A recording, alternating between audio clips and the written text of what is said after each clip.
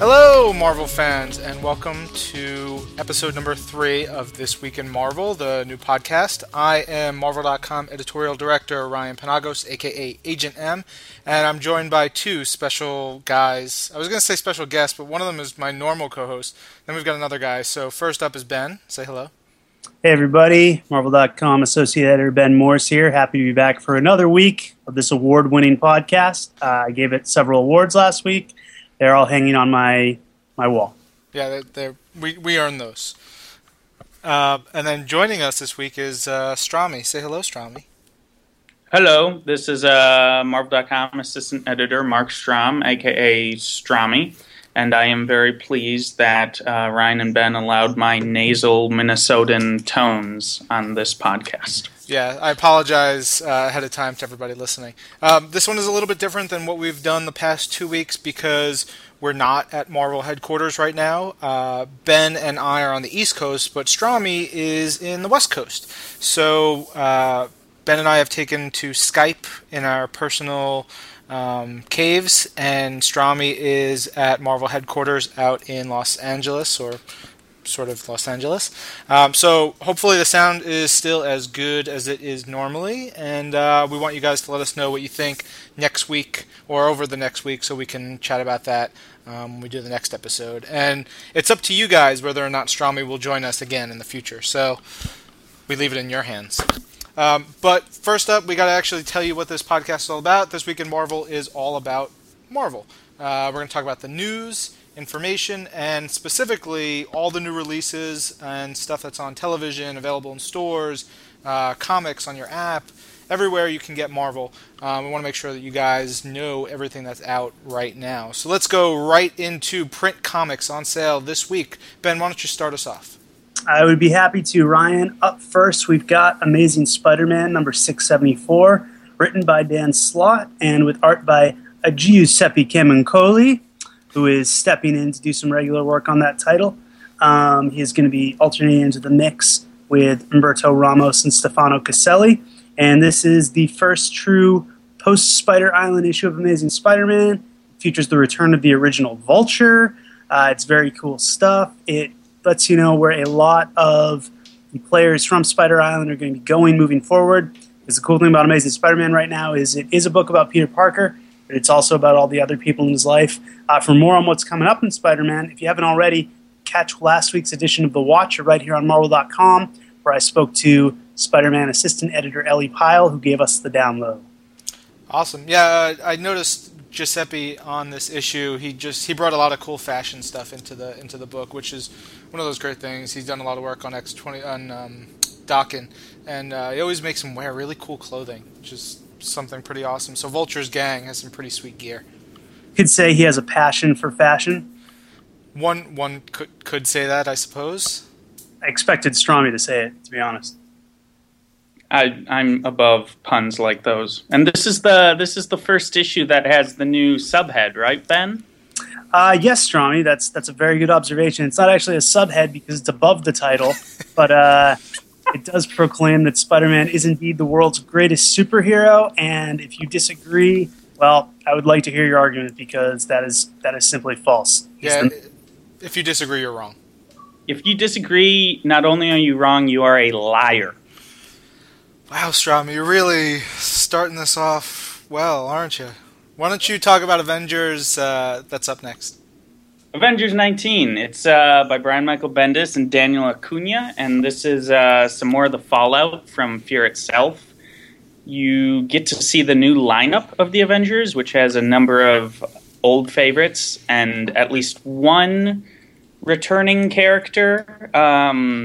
Is he on the cover? He is on the cover, Stromy. He is the Vision is on the cover? The Vision is on the cover, but which Vision is it? Dun, dun, Which dun. Vision is? It's great. It's there were a few moments that made me very happy in this one. And I'm particularly looking forward to this lineup because it does have a number of, older classic Avengers plus some characters from Bendis's runs on New Avengers and the past Avengers. And I'm just very interested to see where he goes with it. Did you say Pest Avengers? Past. Oh, it's hard to tell with the way you speak sometimes, whether you're saying past or pest or whatnot. But what else we got? We got Avengers Academy, number 22, Christos Gage and Sean Chen.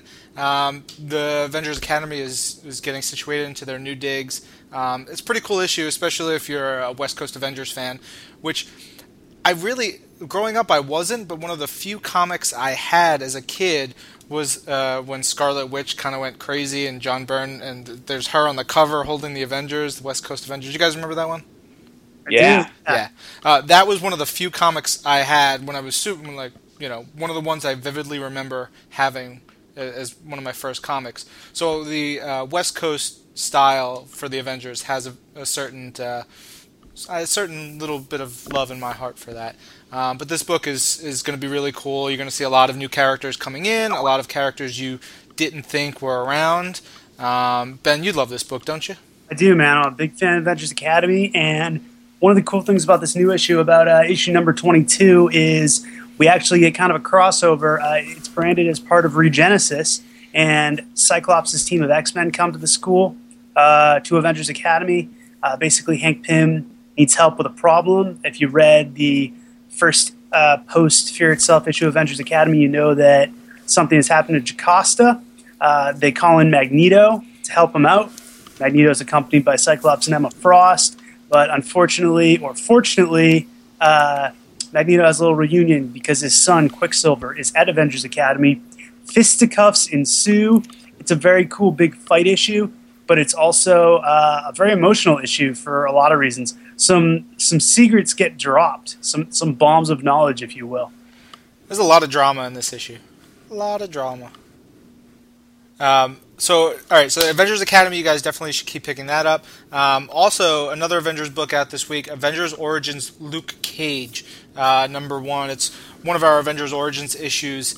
We've been doing these little one-shots for the past couple weeks, and this one was actually super cool. I was reading it actually today, and it gives you the origin of Luke Cage and where he comes from and sort of how he gets to be the man he is now. He was involved in some bad stuff, and I think Adam Glass and did some really cool stuff on it. And Dalibor Talajic, man, we really got to train on knowing these names, or at least me. Dalibor Talajic draws some really cool stuff and sort of evokes that 70s vibe really well. Luke Cage is this like hard-ass badass back then and gets to become a family man now, and here you get to see that history that you probably didn't know beforehand. Yeah, it's cool because, and it's funny, I actually read this morning on the train as well. Luke Cage has a great origin, but it's an origin that was told back in the 70s, and I don't think it was, it hasn't really been retold that many times, and this was a cool modern telling because, the 70s origins are great, but they have a lot of, Sweet Christmas this and where's my money, honey, that. So it was cool to see it done through a modern lens, but keeping the sensibilities that made it good back then. Yeah. Also sweet. Oh, sorry, Stromy, please. I'm so sorry. I'm getting used to the flow, the ebb and the flow of having you here. No, sorry. I just want to say that Dalibor Talajic, I think he's one of the more underrated artists out there working right now. I just love his style. It's very clean, but it's also very.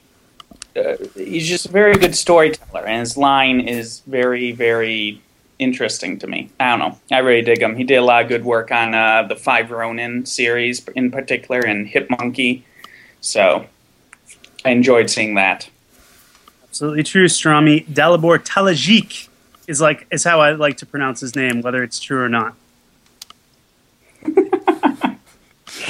Also this week we had Captain America number 4, continuing the first arc of the new Captain America series, written by Ed Brubaker, art by Steve McNiven, gorgeous art by Steve McNiven. A lot of stuff going on here with Cap, as well as the new sort of villain, sort of heroic. What is he doing? Codename Bravo. Things going on in another dimension. Meanwhile, back on Earth, Sharon Carter and Nick Fury are searching for Cap. We also get a new Madam Hydra. There's a lot of layers to this book, and there's a lot of characters being introduced. A lot of things going on. Definitely. I also wanted to make note that Steve McNiven, who is an amazing artist, on this book has a different inker from who many fans would have noticed, say, in like Civil War. And so his style sort of is a little bit different. And it, to me, part of it evokes a little bit of younger Joe Quesada, but also completely McNiven's own. And I was reading it and just poring over the art so much. It was a fantastic issue. Yeah, it also reminds me a little bit of Travis Charest, too. Yes, yeah. Oh. And also, we've got Deadpool number 46 out this week. Daniel Way is continuing his Evil Deadpool arc, which involves Deadpool going up against this strange amalgamation of all his old discarded body parts that is essentially Deadpool, but with no conscience or morals. And it's getting kind of insane. Yeah, it is. And it's being illustrated by Salva Espin, fresh off Generation Hope. I love this guy's work. I love doing Generation Hope. I love the way he does facial expressions. Almost got a little bit of a manga influence with the big eyes and the kind of very expressive faces. He's perfect for Deadpool because he's got a great sense of humor to go with his great sense of violence, which is pretty much the keys to Deadpool, which it's also worth noting this is issue number 46, all written by Daniel Way. Daniel Way is coming up on 50 issues of Deadpool, which I believe is the record for writing Deadpool. He eclipsed Joe Kelly a little while ago, and that's pretty cool. That's pretty impressive, given a few years ago, Deadpool was just another guy floating in limbo, and Daniel Way has really brought him to the top. So good on you, Daniel Way. You get our This Week in Marvel Salute of the Week. Kudos. Salute of the Week. That's a new thing Ben just made up, and I like it. Just made it up. Awesome. Another Deadpool book out this week, Deadpool Max 2, number 2. I love the Deadpool Max series. It's so weird and different from all the other Deadpool books out there. I think I was trying to count how many concurrent Deadpool books we've had in recent memory. I think there was one point this year there were 4, or that was late last year there were 4, and now there are, I think, 2. Deadpool Max by Dave Lapham and Kyle Baker, just super cool book. Kyle Baker does some great stuff. He's very much a cartoonist in the way he draws and his style, and he's really terrific. It's and it's really, really quite violent. So if you're not checking out the Max line, the Deadpool Max, I think you really should. Yeah, we also had Fear Itself number 7.3. Fear Itself, the book was so much value, we gave you 3 extra issues. This week we focused on Iron Man, written by his regular creative team of Matt Fraction, with art by Salvador LaRocca. Basically, this was a fallout of a lot of what Iron Man went through during Fear Itself. This issue saw him confront Odin, which was a pretty epic confrontation, given that it's Iron Man, one of the most powerful Avengers, basically talking smack to Thor's dad and finding out whether he can get away with it. I encourage you to find out whether he got away with it. It's a pretty awesome conversation and ends both exactly where you'd expect it to and yet not at all. But on the flip side, you've got Tony Stark dealing with the captured Grey Gargoyle, who, in one of the creepiest parts of Fear Itself, turned the entire city of Paris to stone and then shattered a bunch of them. We get some fallout from that and some resolution to that storyline. It's some pretty emotional stuff. It's pretty crazy stuff. It's beautiful, as always, by Salvador LaRocca. We get one last glimpse at Iron Man's Asgardian armor. And it's just a lot of great action. It's Matt Fraction getting to wrap up this epic Fear Itself storyline that he did.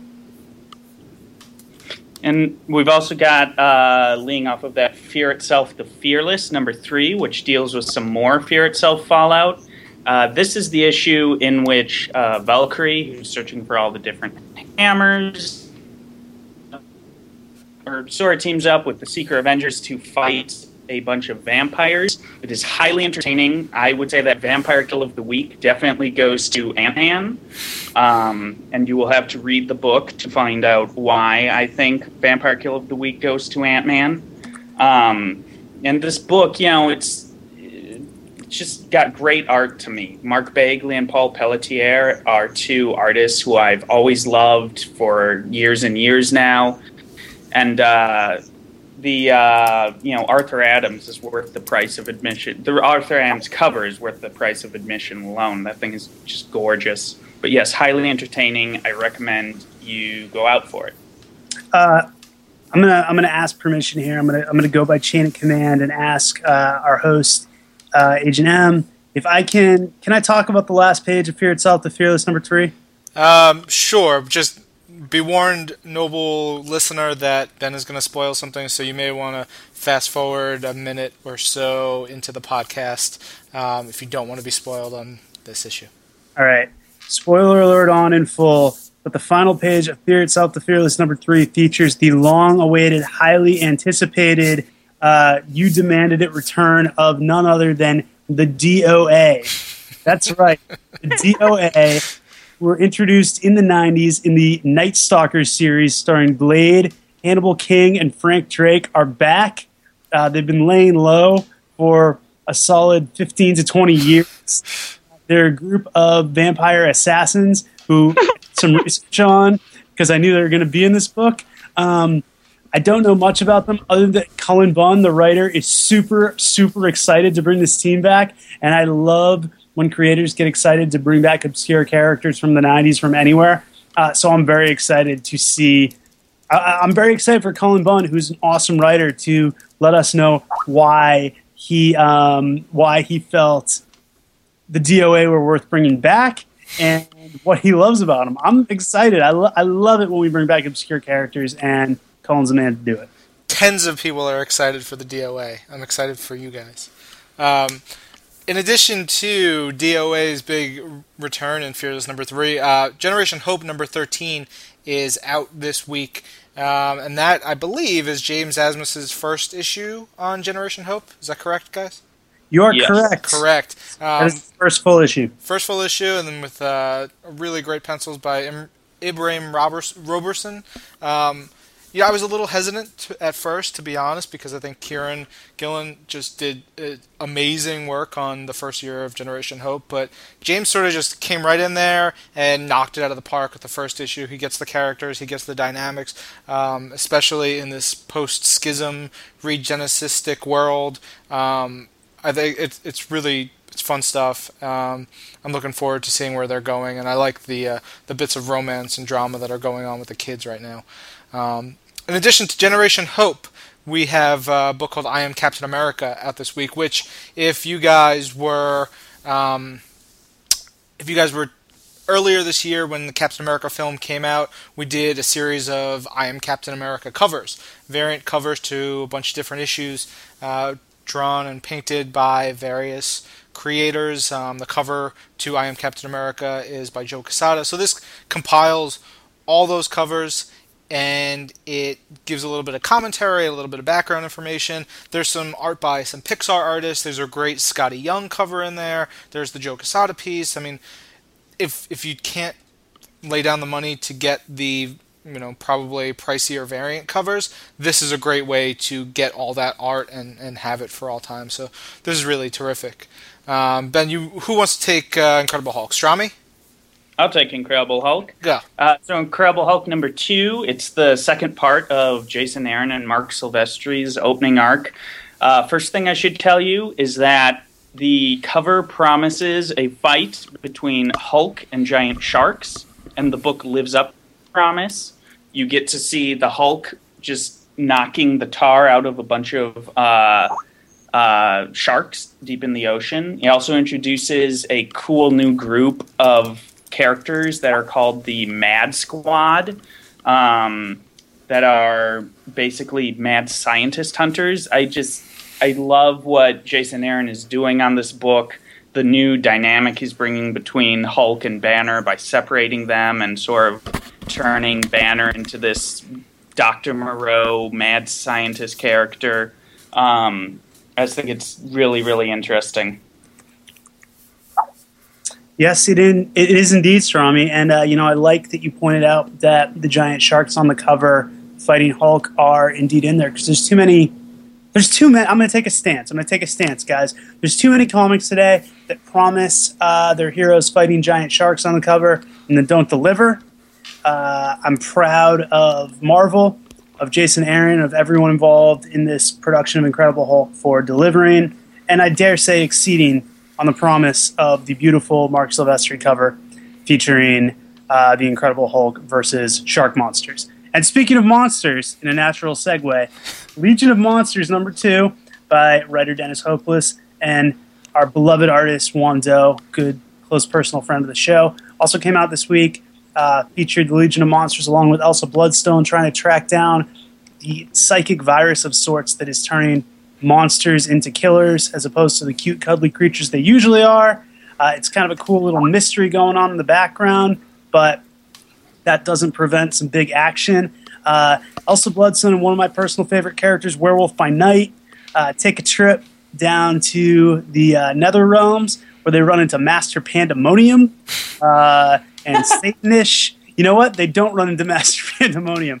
I apologize. That was false argument. That was a false advertising. They run into Satanish, who I often get. Broke my heart, Ben. I'm so sorry. I often get Master Pandemonium and Satanish confused. They are both not Satan-level Marvel demons with awesome designs, but you've got to see Wando drawing Satanish, and you've got to see, I pronounce it like 5 different ways because I'm not sure which one is right, and you've got to see him depicting the underworld. I mean, Wando is awesome. He has such a cool, unique style, and Dennis Hopeless brings it with the story. Like I said, it's got mystery, it's got action, it's got horror. It's a great just mix and match of different blends. And if that wasn't enough, Damon Hellstrom, son of Satan, the new Wolverine, as Ryan and I like to call him, because he shows up everywhere because every writer loves him. And who wouldn't? He's an awesome character. He makes an appearance in this, and I love Dennis Hopeless's take on him. He has a different kind of view on the son of Satan, and it works very well. Yeah, it was a terrific issue. Also, terrific issue this week, New Mutants number 34. Dan Abnett, Annie Lanning. I think they're like 9 issues or 10 issues into their run right now, and I think we've probably already talked about this book on the show, but it is terrific. New Mutants is easily, hands down, one of my favorite books that we put out, and we had David LaFuente on art for the last arc, and now we have David Lopez on art right now. It's so good. The team is now involved in trying to find Blink, and Blink is going all around, and there's a mystery surrounding her and where she goes, and some sort of happenings that are happening wherever she goes. And there's also, sort of in the background, introduced this new band, and I'm gonna geek out a little bit because before this arc even started, editor Sebastian Gerner came over to me at Marvel headquarters and he was like, "Hey, I'm gonna have a metal band in the upcoming New Mutants arc, and artist David Lopez is going to draw them." And we were talking about tattoos and putting tattoos on them, and didn't want to do sort of generic barbed wire metal stuff, whatever. So can we use your tattoos as reference? So the lead singer of Discord, the metal band in New Mutants in this arc, and you'll see them pop up again next issue, has a version of my left arm on his left arm, which, I mean, is awesome. I was very humbled and thankful to Sebastian and David for putting that in there. And it's also super duper cool. So yeah, that is not the reason why I love this book, but it does help make it even more special to me. So New Mutants is absolutely one of my favorite books out right now. And this week we've also got Six Guns #2, which is the second issue of the miniseries by writer Andy Diggle and artist Davide Gianfelice. Good job, Stromy. Close enough. Yeah, you're from Minnesota. You don't know these crazy names. And if you're a fan of Andy Diggle's writing, like I am, this is sort of one of the perfect series is for him. It's kind of a modern day Western, starring some of Tarantula is in it. I'm forgetting the 2 other characters, but it's great fun. Lots of big action set pieces. I love Davide Gianfelice's artwork. Um, yeah. And the two of them, Diggle and Davide, did Daredevil Reborn. So if you're a fan of that at all, you should definitely check out Six Guns, because it definitely has very much the same feel and tone to it in some ways. But yes, Ben, could you... just to contribute, yes, the other two characters are the Black Rider, who is kind of a new take on an old familiar Western character, and then also I think the guy's name is Tex Lawson. He's a Texas sheriff whose partner got killed in the first issue, and now he is out for revenge. But at the end of the issue, they introduce another new character who they don't name, but he's a kid. He's got two guns, so we'll see where he goes next issue. This book surprised the bleep out of me. I'm really digging it.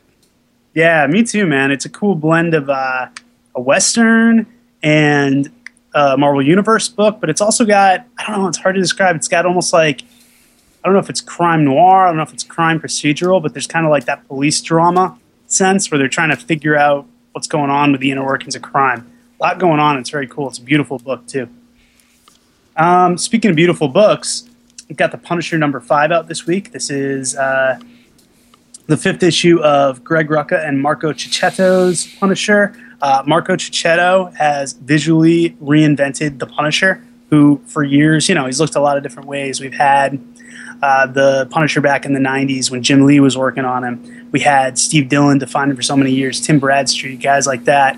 And now Marco has brought his own sensibility to Frank Castle. It's very cool. It's a very Eastern influenced, almost Japanese or Chinese version, but also, distinctly Punisher, very American, a lot of dark hues and stuff like that. And I love what he does with the Punisher logo, where it's no longer a stark, cartoony skull. It's this skull that's hard to describe. It's almost like it was done in chalk. It's very eerie. It's very spectral. And this is almost kind of a cool-down issue for Rucka between the Punisher's fight with the Vulture, the new Vulture, the now deceased Vulture, and what's coming up next. This kind of catches up with the Punisher, because he's not a superhero. He's an ordinary guy, licking his wounds, interacting with a kid, which is very interesting, and also checking with what's going on with some of the new supporting cast. So if you missed the first 4 issues of Punisher, you should go buy them. But this is a pretty cool place to jump on as well. It's a cool place to catch your breath and get ready for the next big arc. Yeah, it's a really dark book. So it's great, but just be ready to get, it's heavy. There's a lot of bad stuff going down. So be ready for that. Also, this is not the lighthearted Punisher you're used to. Shut up, Ben. The lucky Punisher who met Riverdale's favorite teenager back in the 90s. Yeah, exactly. You know what I'm talking about. Another dark book right now, we have The Stand. The Night Has Come. I think this issue, it's issue #4, came out this week. And The Stand saga is wrapping up really quickly, which I'd never read Stephen King's Stand novel. I know many people did, but I came into the series of comics that we did being like, okay, this is The Stand, I want to check it out. And Roberto Aguirre Sacasa and Mike Perkins have just nailed it. It's so good.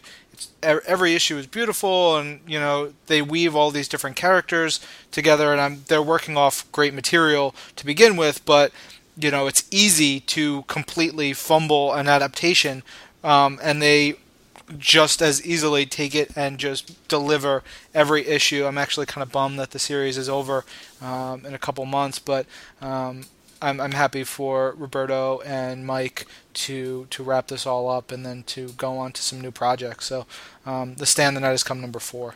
Strami, isn't there a Thunderbolts book out this week? There is a Thunderbolt.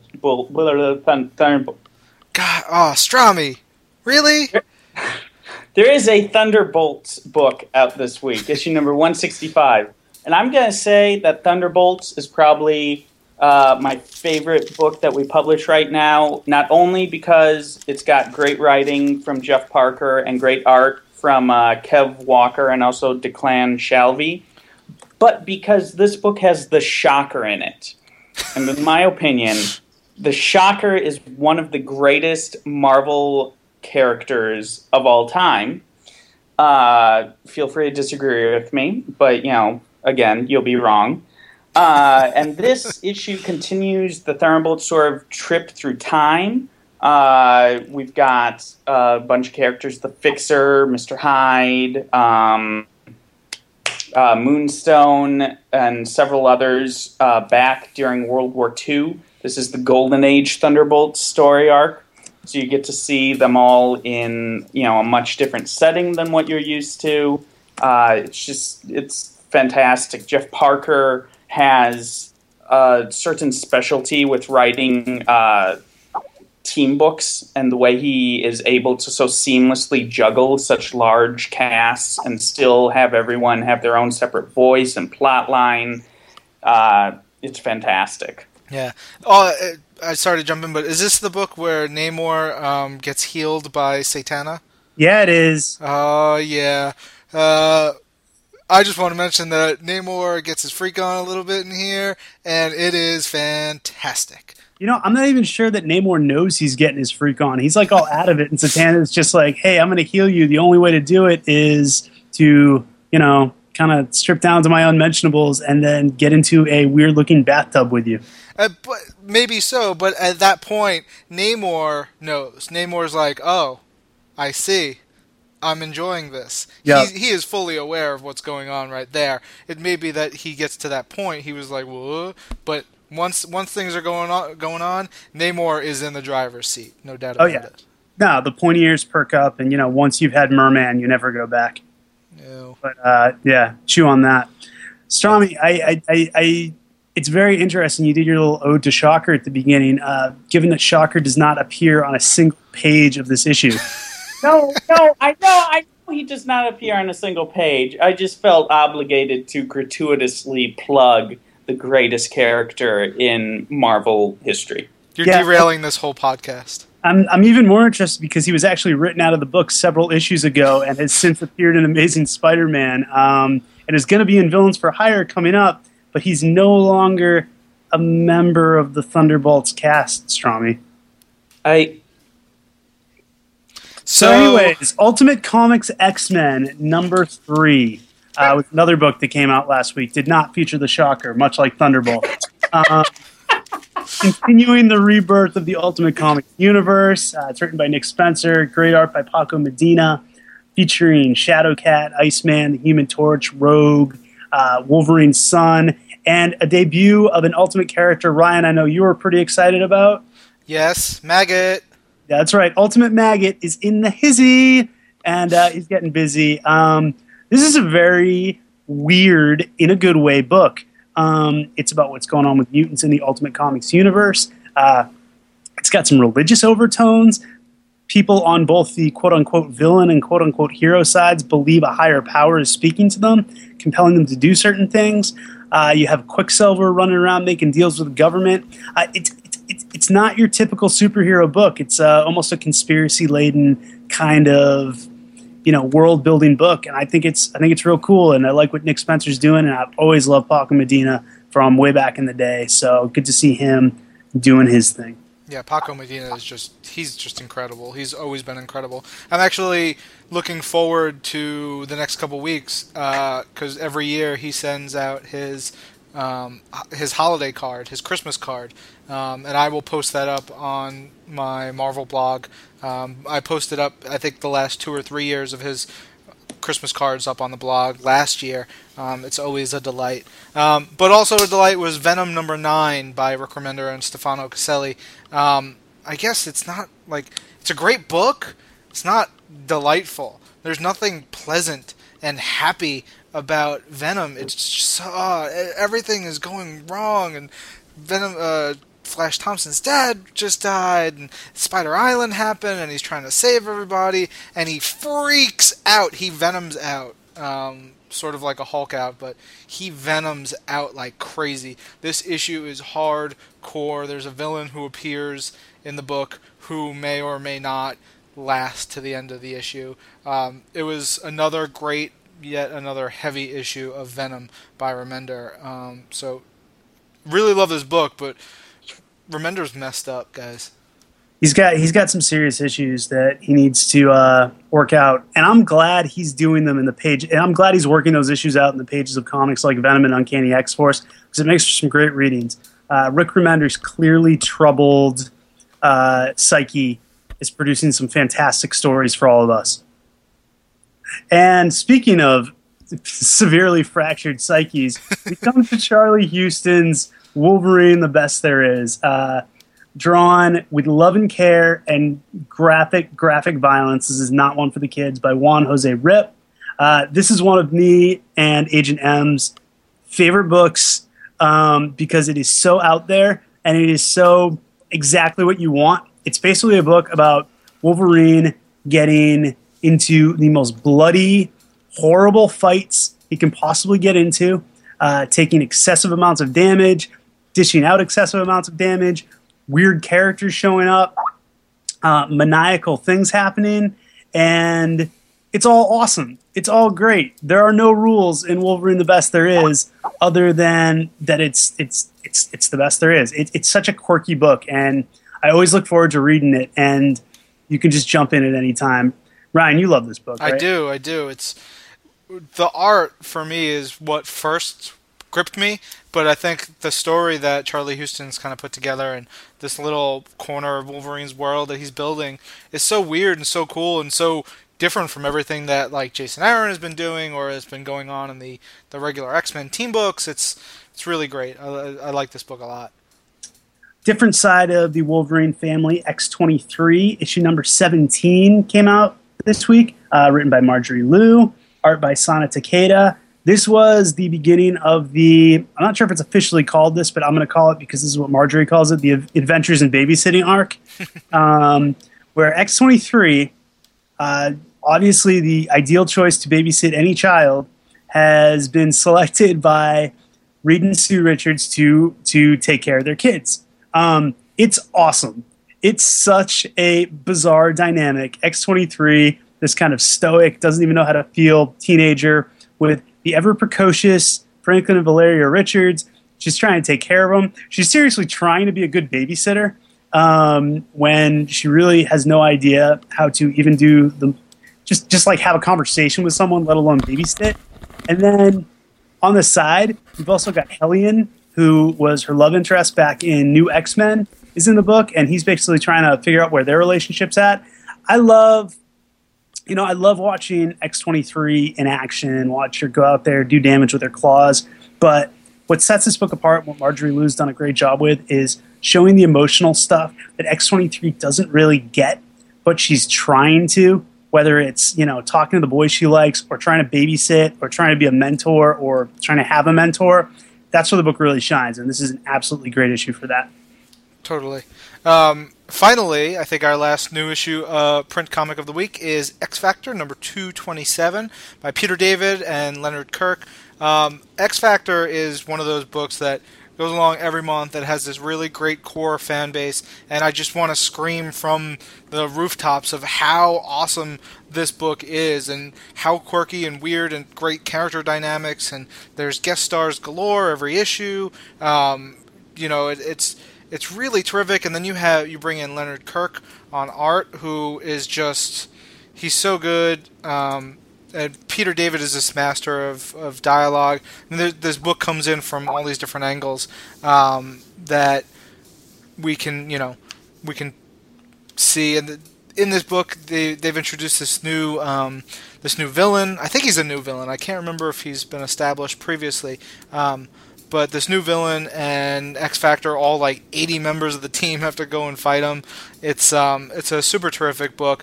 You could probably jump on a couple issues beforehand if you've not read X Factor, but if you're not reading the book, I really, really suggest you get in on it as soon as you can. Ben, what were you? I just saw a note come in from you. Oh yeah, it's a note for the Day and Date Digital Comics section of the show that's really for you and Stromy, and not for our listeners. So enjoy that over in the chat. Yeah. So a little bit behind the scenes for you guys listening at home is we're still getting this all sorted out for ourselves, but we've got a chat going on where we're giving each other messages. Okay, you take this book, you take this book, you talk about this, you talk about that. So we're still working it all out. We're having a good time. We're having fun. I hope you guys enjoy it. It's a little silly, and that's who we are. Strami, why don't you take the collections on sale? All right, we got Deadpool Team Up Volume 3. Which has a bunch of, Deadpool team-ups. Deadpool Volume 7, which is, I believe, the collection of issues in which Deadpool goes off into space. Marvel Masterworks Golden Age All Winners Volume 4, which has some Golden Age goodness from the All Winners squad. Marvel Universe vs. Wolverine hardcover. Wait, did I say it? Yes, I said that right. Which collects the main series by Jonathan Maberry and Goran Parlov. So good. That was depressing as hell. Yeah, it is very depressing. Do a lot of depressing books, but we do them well. But it's really, really good, especially if you like sort of zombie-esque stories. That book was just terrific. It'll break your heart. It was a sequel to, actually, it was the prequel to Marvel Universe vs. Punisher. So if you read that book and want to know how it all got started, you got to pick up Marvel Universe vs. Wolverine, which I believe it features so many cameos. Strami, I'm pretty sure Shocker was in there at some point. Well, then, you're just going to pick on me with the Shocker thing this entire time, aren't you, Ben? No, legitimately, I think Shocker might be in the book. Oh, really? I don't know. Come on, keep going. Let's go. Okay. Next up, we got Spider-Man Torment, which collects Todd McFarlane's first arc on the Spider-Man book, issues 1 through 5. Classic stuff. Some of the first comics I actually read. We were actually walking down the hall at Marvel HQ last Friday. That's when our comps and our trades come in, and Ryan and I were walking down to a meeting, and he saw Spider-Man Torment, like the stacks of them coming in, and he literally did a double take. He was so excited to see it. Yeah, it was terrific. Pretty great. Next we've got Thor. Does that have a subtitle, Ben, or is it just Thor? That's Thor the World Eaters, I believe. Yes, Thor correct. The World Eaters. And that collects Matt Fraction and Pasquale Ferry's first arc from issues 615 to 621. Great stuff, all set pre-Fear Itself, and sort of seed some things that eventually go into Fear Itself. Sadly, it does not have the Shocker in it. And then Ultimate Comics Doomsday trade paperback, which collects the 3 main series: Ultimate Comics Enemy, Ultimate Comic Mystery, and Ultimate Comics Doom. And that was a 12-issue series, all total, by Brian Michael Bendis and Rafa Sandoval. It's great stuff. Spoiler warning, if you haven't read it, Reed Richards is the big bad, and he's crazy, and it's insane, and it's awesome. Strami, you didn't even give people a chance. You just spoiled the hell out of that whole thing right away. Strami, you give a spoiler warning and then you pause so people can kind of, they know they have to fast forward. You can't just leap right into it, man. You gotta walk before you can run. I ran. Yeah, you ran. Quick notes before we move into the next section of the podcast. Our intrepid intern, John Tancredi, who puts together all the show notes for us, does a great job in gathering all the information. But he may or may not be completely correct on the trades out this week. So I went over to the Marvel blog section of Marvel.com to check the trades department blog to see what's out this week, because Trades Janitor, our intrepid blogger and one of the editors in the trades department, posts up all the new releases every week. So he says 5 Ronin is out this week, which is great. Yeah. Ultimate Comics. Yeah, 5 Ronin is terrific. Ultimate Comics Captain America by Jason Aaron and Ron Garney. I think, did you mention Scar, King of the Savage Land? No. That's on the list as well, and Deadpool Core, Say You Want a Revolution. So, Jaunty, that is strike number 9 for you. We're going to talk about this. Ryan, if the listeners want to give Jaunty a hard time, tell them how they can reach him via Twitter. Via Twitter, his Twitter is JTANCREDIX. So they can tweet to John Tancredi, our intern, for the next. He's leaving us in the next couple weeks, but let him know. Actually, he's tweeting about this about the podcast right now. So yeah, definitely let him know what he's done wrong. In addition to our print comics, our collection's on sale. We also have day and date digital comics, which are comics that come out in print, but you can also get them on the Marvel Comics app via your digital devices. I want to run through those real quick. Some of the books we mentioned that are out this week that are also out in digital are Amazing Spider-Man number 674, Captain America number 4, Deadpool number 46, Fear Itself the Fearless number 3, Generation Hope number 13, Incredible Hulk number 2, New Mutants number 34, Ultimate Comics X-Men number 3, Venom number 9, and X-23 number 17, all available on the Marvel Comics app. That's a lot of comics. But that's not the only comics available on the Marvel app. Stormy, why don't you talk about other comics released this week on the app? Nope, we've got All Winners Squad, Band of Heroes number 5, Amazing Spider-Man number 658 through 662, which I believe are a big chunk of Amazing Spider-Man issues that occur just before Spider Island, a little bit before Spider Island. And we've also got the first 6 issues of the latest Avengers series by Brian Michael Bendis and John Romita Jr., and those first 6 issues are the first arc in which the Avengers go up against Kang, and it's a lot of time travel goodness involving evil Ultrons and future Avengers and Killraven and Devil Dinosaur and Moon Boy, who, after the Shocker, may be the second best Marvel characters of all time. Says a lot about you that Moon Boy and Shocker are your favorite characters, and I respect that, Stromy. Also on the app this week, Captain America number 616 through 619. I can't remember off the top of my head what those issues are, but it's Ed Brubaker goodness, and so it's going to be terrific. Fear Itself number 7, the final issue of Fear Itself. I know some fans on Twitter are wondering why it wasn't out last week or the week before or something like that. But it's on the app now. Sorry for the delay. It's a big issue, so download that one.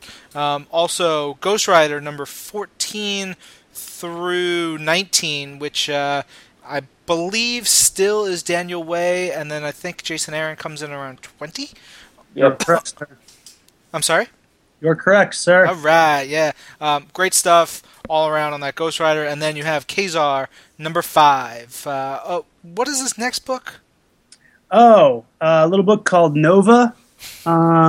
Features maybe the 3rd greatest character in the history of the Marvel Universe behind Shocker and Moon Boy. This was right in the heart. We got Nova, issues number 13 through 18 from the 2007 series.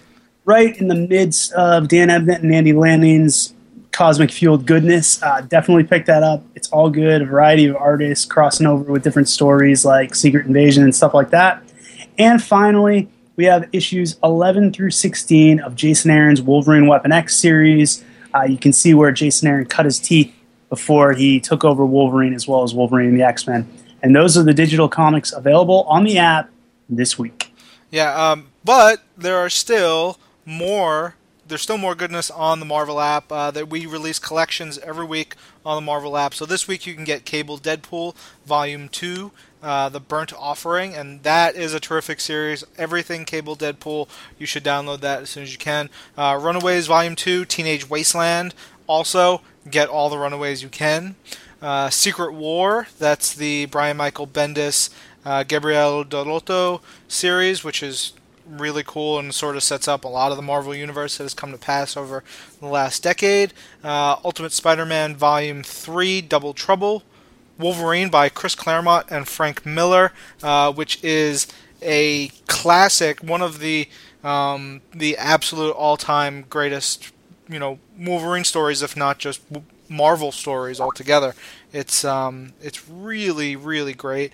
It gets Wolverine in Japan. It's Chris Claremont at his finest, scripting Wolverine. It's Frank Miller drawing the hell out of some Wolverine and some ninjas and some fighting and some samurais, and man, that's a good comic. And then finally X-Men Messiah Complex, which is really terrific stuff. Ben, you loved Messiah Complex, didn't you?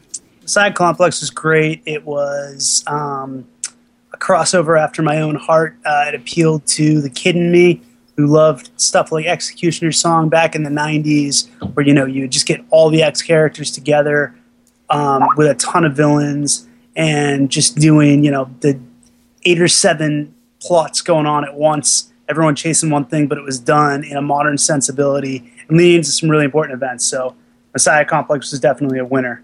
And those are the collections released on the app. But Stromy, please tell us what is new to Marvel Digital Comics Unlimited. New to Marvel Digital Comics Unlimited on Spider-Man Monday, November 14th, which was this past Monday. We had Captain America Patriot number 4, which was the 4th issue in a series by Carl Kiesel. Again, I'm Minnesotan. Please forgive my pronunciations. Stromy, say dragon. Dragon. Captain America Patriot dealt with the 1950s Cap, right, Ben? It did. Very good, Stromy. Right, and Contest of Champions number 1, the classic 1982 series that had all of the heroes fighting each other with the Grandmaster, I believe, overseeing it all. Invaders Now, number 3, which was the recent series by Christos Gage that brought the Invaders to the present day.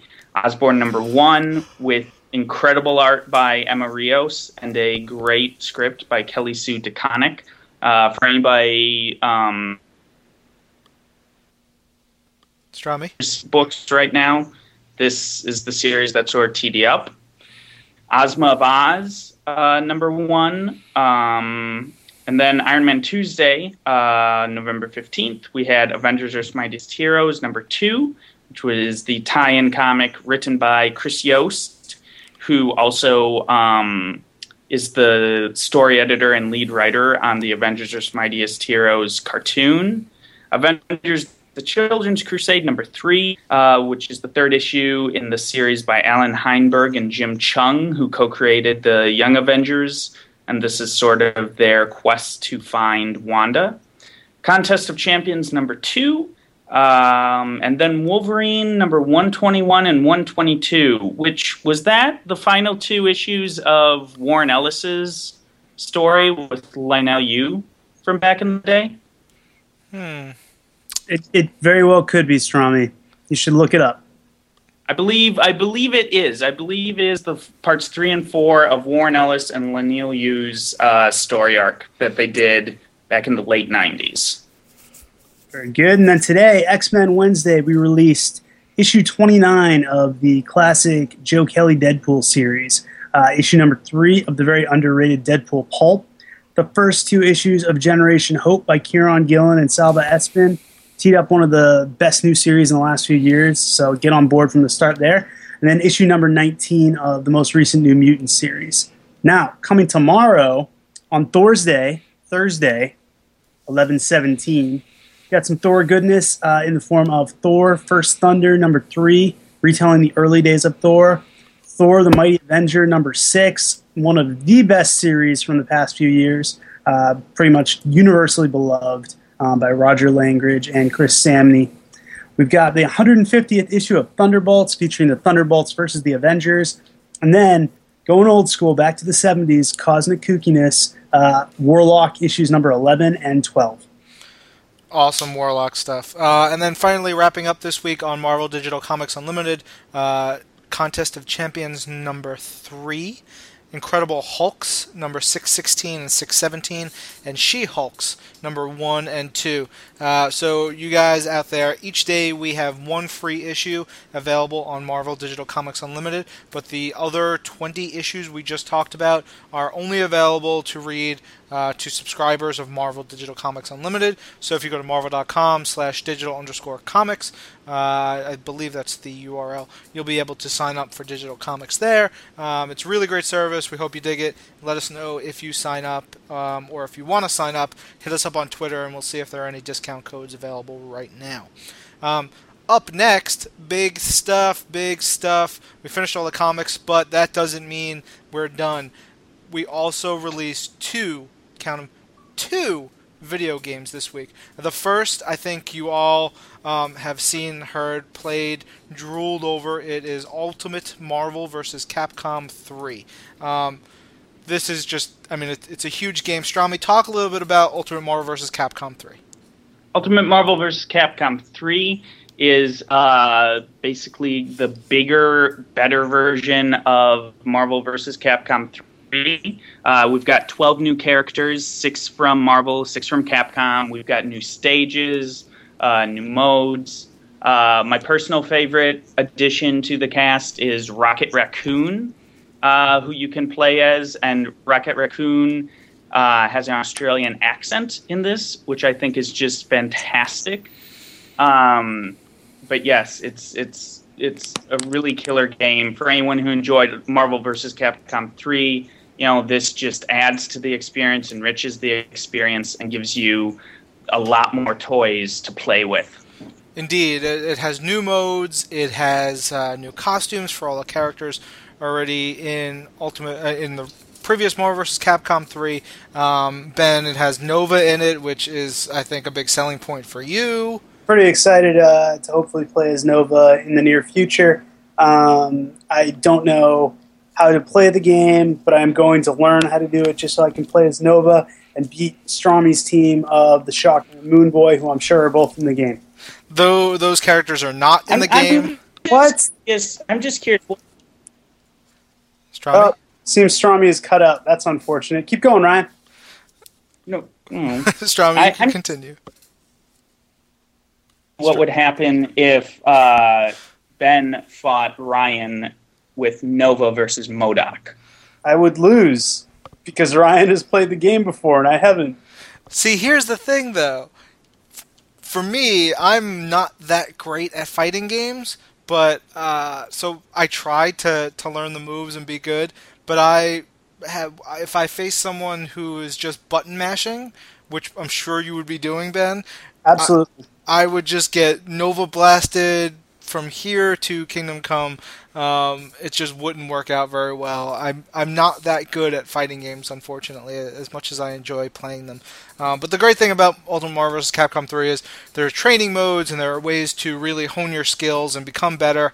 And you can go online and fight against other people, so you can really get all kinds of really test yourself and get better at the game. It's really terrific. I know I talked to some fans this week who saw some posts that we did, and the Marvel Blip video game blog posted about alternate costumes. There's an Elvis MODOK costume, there's Annihilation, Super Skrull, there's Doom War Doctor Doom, there's X-Men Evolution X-23.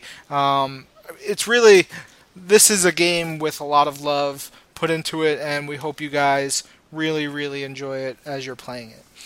But that's not the only game out this week. Also out this week is Marvel Superhero Squad Comic Combat, which is a really unique game. It's available on Wii, it's available on PlayStation 3, and it's available on Xbox 360. And it's out from THQ, and it uses THQ's proprietary controller. It's called a U-Draw tablet.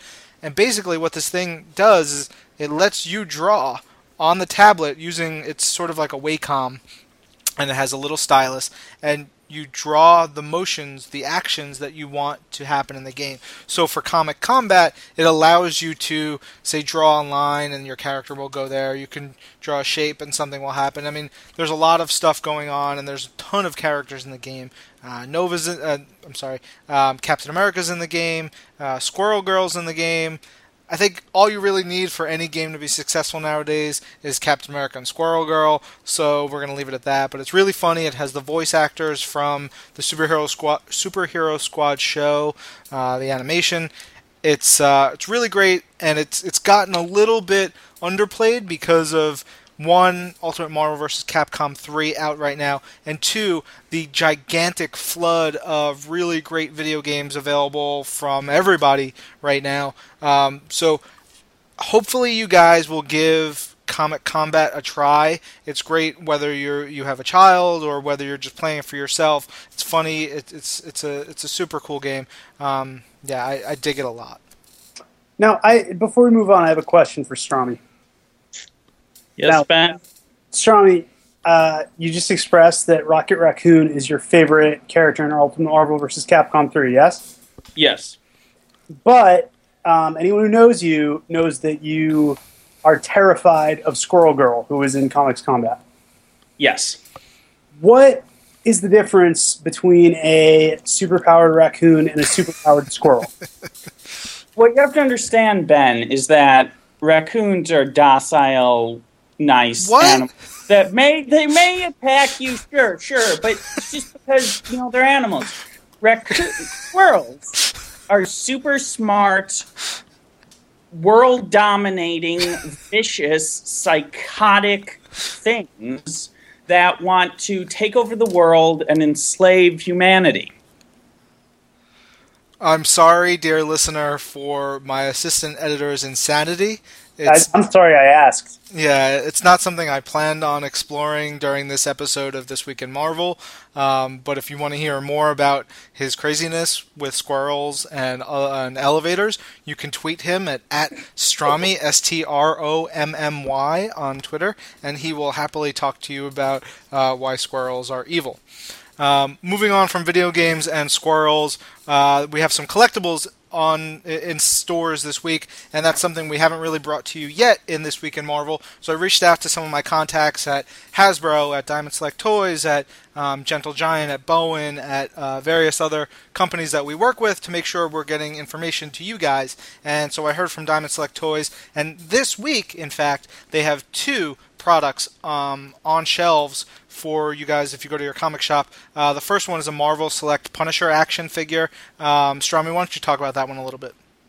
Marvel Select Punisher action figure is quite awesome. This is the one that involves Punisher with the guy on the pinball table, correct, Ryan? It may, I believe so. Yeah, I believe so. It's a reissue of that classic figure. Yes, and it's inspired by Tim Bradstreet's design of the Punisher. Tim Bradstreet, did Punisher covers for years and years, particularly when Garth Ennis was writing them. He did the first 60 issues of Punisher Max. If you're a Punisher fan, you kind of, as I am, you kind of need this just because it's so awesome in its detail and the expression on the criminal's face who the Punisher has apprehended and thrown onto the pinball table is priceless. It's just a great figure with tons of great detail. Indeed. What else is in stores this week? We've also got the Marvel Comics logo neon sign, also from Diamond Select. It's basically it's the iconic logo of our company. It's in red and white, the colors of Marvel.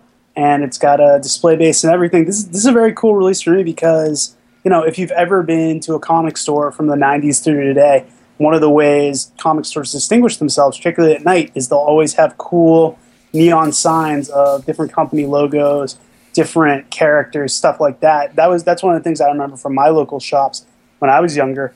And that's just a cool thing to have around your house, put in your window. If you're really thinking about it, I guess put it in your car window. I don't know how that would work, but it would be awesome. But, you can decorate your house with the logo of Marvel Comics. You can make your house look like a comic book store. Or it's just a cool thing to have. It's just a cool accessory. So basically it's a 9x12 sign. It can be displayed on a flat surface on your wall, anywhere. It's $125. Officially it's $124.99. I rounded up, but it's a very cool thing to have, very unique collectible. Indeed. So moving off from collectibles, the main reason why we have Mr. Marc Strom on the show this week is I knew there was because one. what? I knew there had to be one. There had to be a reason. We brought Stromy on because he is our liaison to all things Marvel Studios, whether it's TV, animation, live action TV, movies, video games, everything that's going on in our West Coast office. Stromy's there because his desk is there.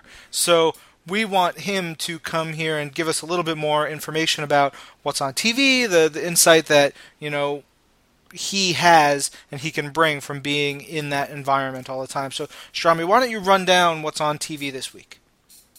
All right. So on TV this week, first off, Superhero Squad show is on every weekday morning at 7 a.m. According to our intern, John Tancredi, who, again, may be off. Thursday's episode is Mother of Doom, which is an episode in which you get to meet Doom's mother, Dr. Doom's mother. Coco Von Doom. Who is a fantastic character. Coco Von Doom, thank you, Ryan. And I believe she's played by the same voice actor who does Dr. Doom himself. So it's I don't know. I love Coco Von Doom is one of my favorite characters from the Superhero Squad show.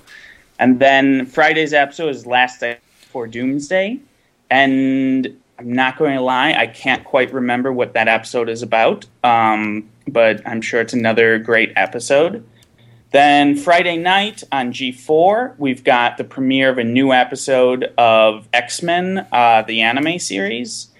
This one's entitled Power, and if you've been watching the series so far, you know that the first 4 episodes have been very action-heavy. The X-Men go to Japan to rescue Hisako Ichiki, who we know better as Armor.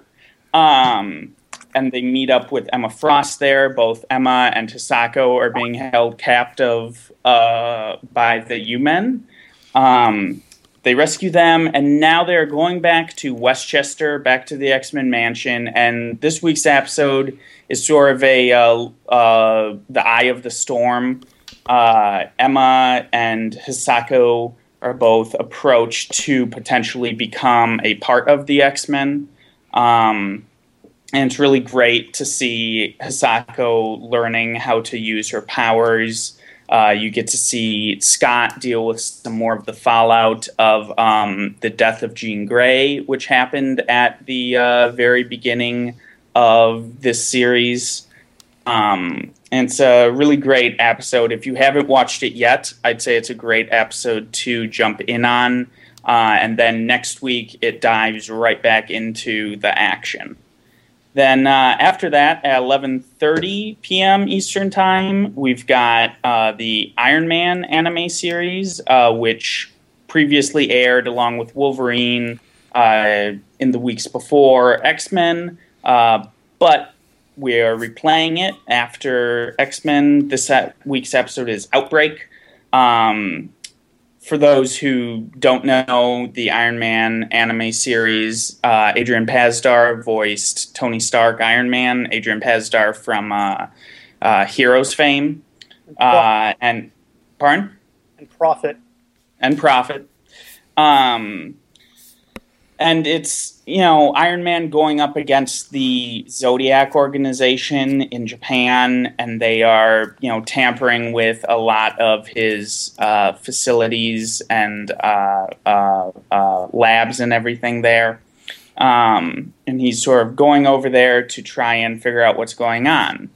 Iron Man Armored Adventures, there is no new episode this upcoming Monday.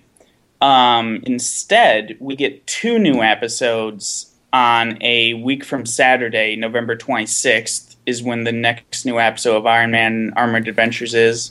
On Saturday, November 26th, we've actually got a 10-hour-long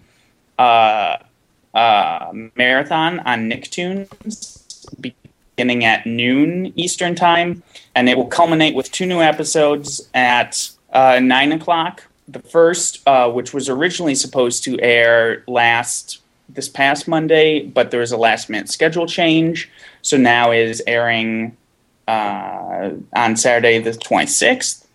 It features not new students, but two students at the Tomorrow Academy where Tony Stark goes to school.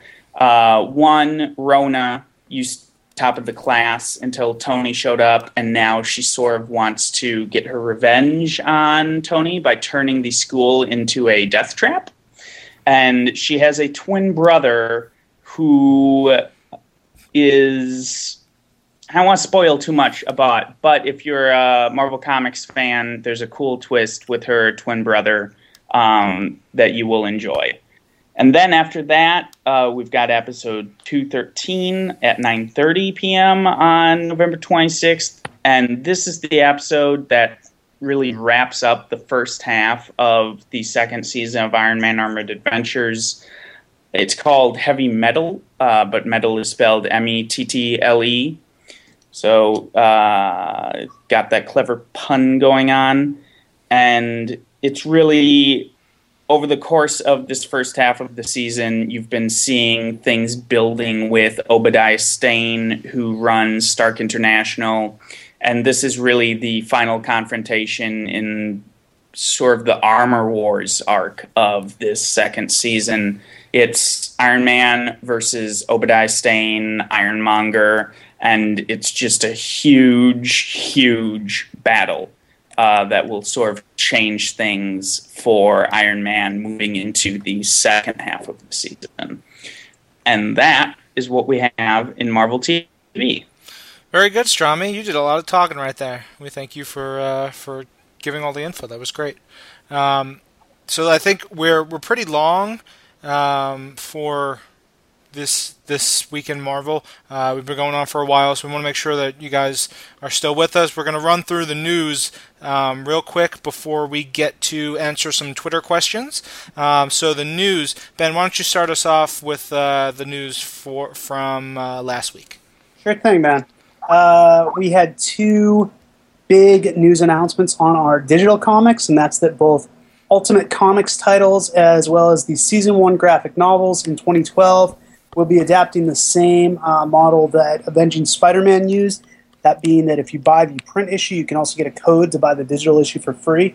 All the information on that is on Marvel.com. We had a number of sneak peeks at upcoming books, including New Avengers 19, Ultimate Comics X-Men number 4, Uncanny X-Force number 18, Amazing Spider-Man number 676, and Venom number 11, as well as Avengers 21 and Invincible Iron Man number 511. So a lot of sneak peeks at upcoming comics. Last week featured the return of our Experts series of columns. This week focused on Kitty Pryde, where we invite the various writers of the X-Men titles to kind of give their round-robin opinions on the various members of the X-Men.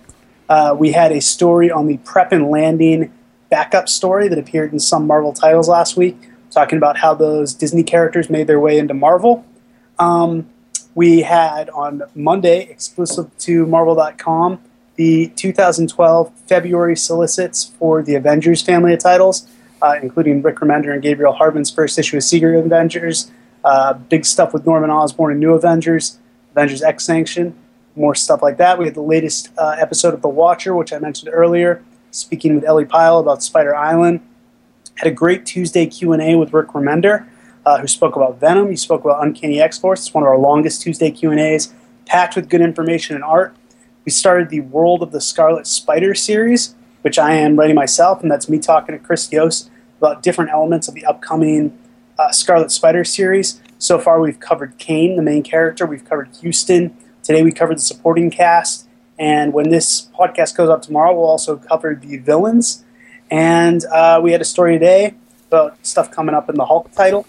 After the Hulk of Arabia title, we discussed the Punisher and Marvel Neon Sign, Marvel Select products we mentioned earlier. And Stromy talked about Alan Silvestri, who is going to be scoring Marvel's The Avengers. And that is the latest Marvel news for this week. Thank you, Ben. So, before we wrap up this week in Marvel, we're going to look at some of the questions that we got in from Twitter. Wolfman_cometh on the Twitter, who I met at C2E2 this year. He says, "What is Strommy's favorite body spray scent?" Strommy, what's your favorite body spray scent? I do not use body spray scent.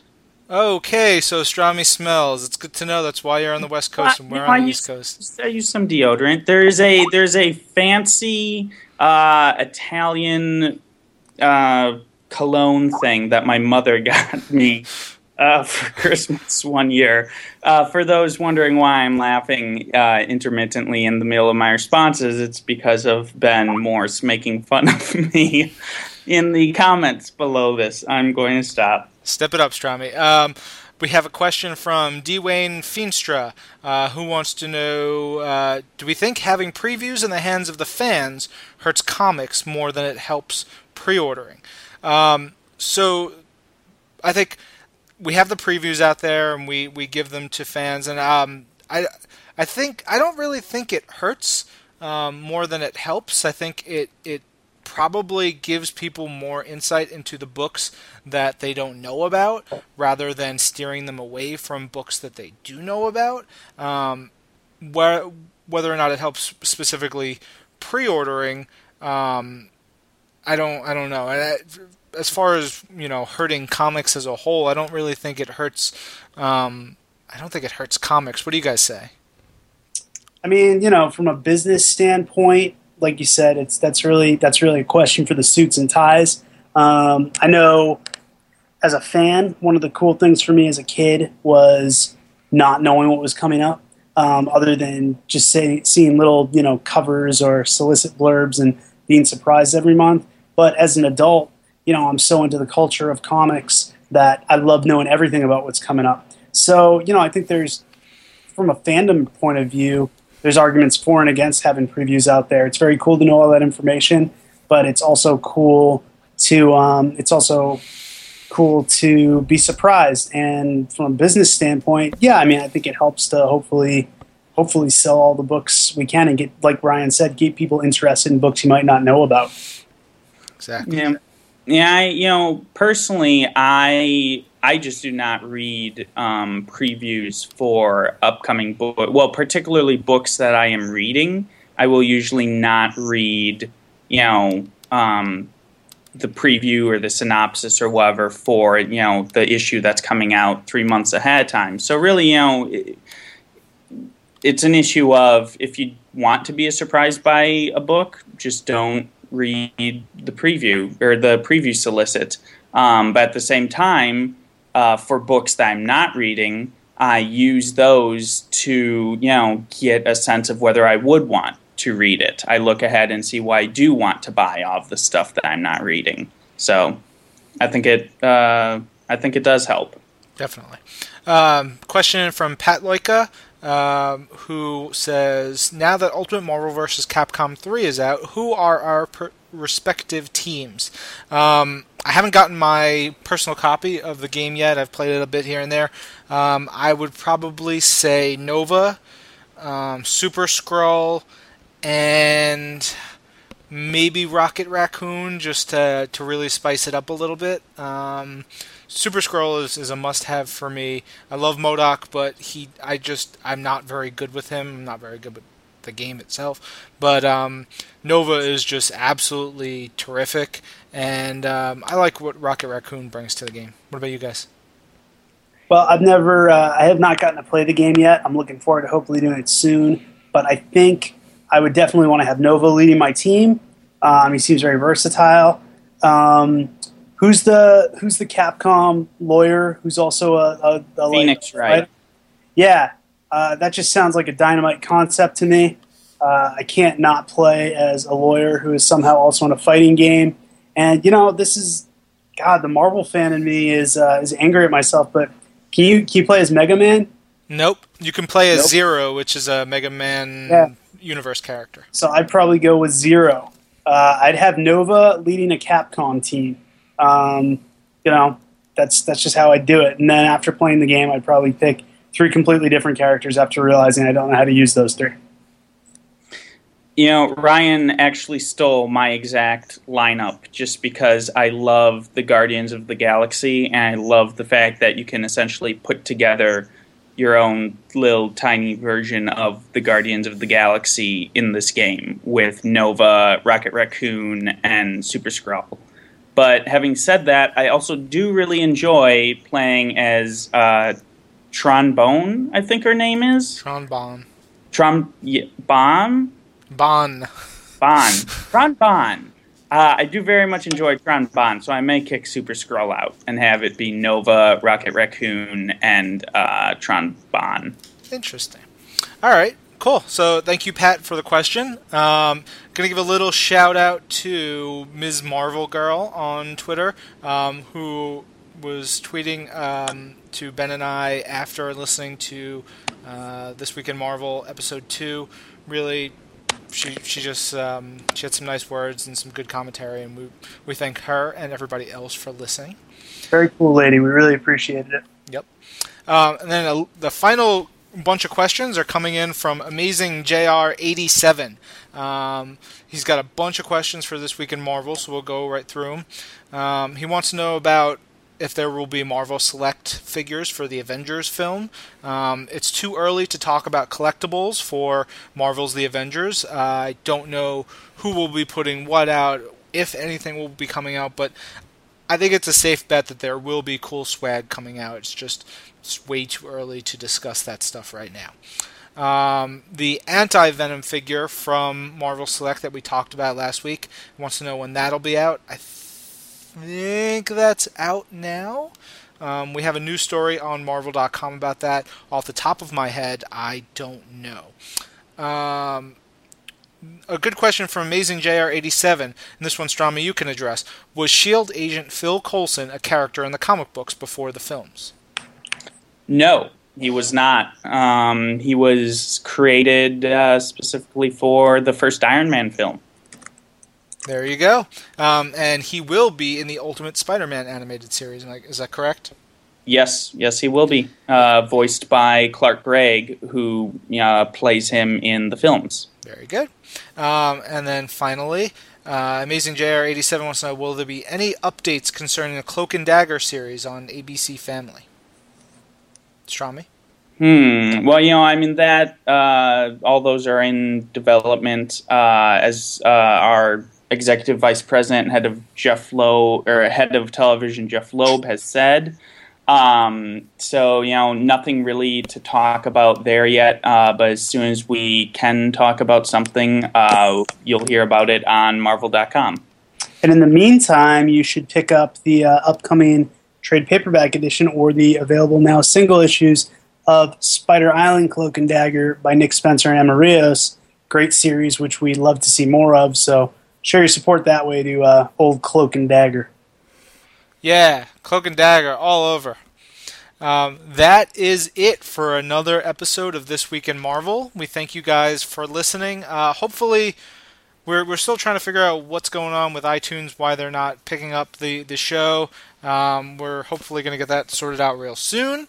We will have a show next week. We'll probably make it a little bit shorter and do it early on Wednesday and get it out either late Wednesday or possibly on Thanksgiving Day.